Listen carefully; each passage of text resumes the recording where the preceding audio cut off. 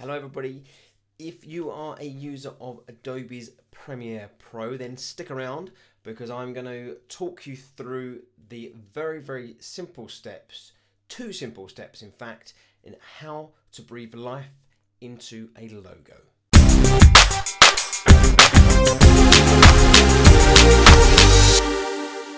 Hello everybody. If you're still with me, it means that you are either intrigued or you are a user of Adobe's Premiere Pro. It doesn't matter what aspects of visual content creation you're in. The bottom line is the same. Create something that stands out. Whether you're creating something for yourself, a friend or a client, it's important that you have the creative edge over the competition. I think it would be fair to say that video has rapidly taken over in popularity when it comes to visual marketing. So where does that leave us photographers? Well, one option could be that you begin to focus on developing your skills as a videographer and combine the two areas, that's photo and video, to broaden your market appeal. Another option, however, is to increase the value of the work you have already done.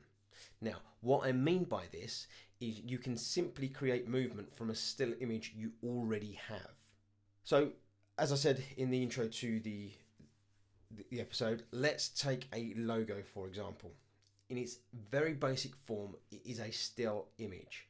However, you can bring it to life with a few simple steps and create movement.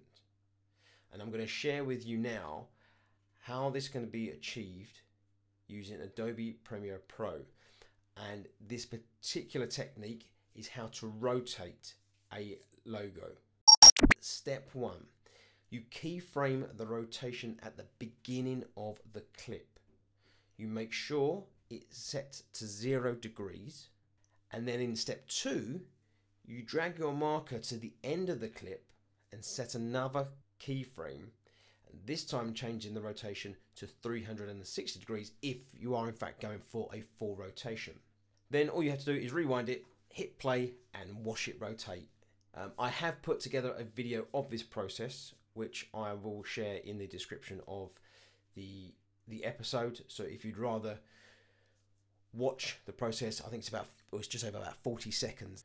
So that just leaves me to say, folks, thank you very much for joining me again. Very quick episode for you here. I just wanted to share that those quick steps just to provide you with that little something extra or something different that you can add to your workflow, and hopefully incorporate into providing yourself or your clients something a little bit different.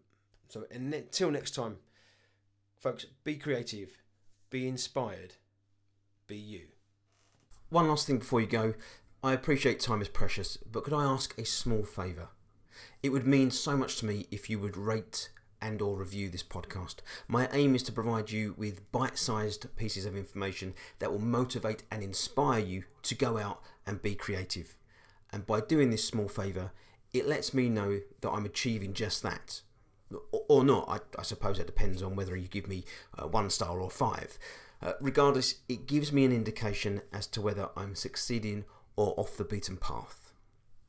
You're the best.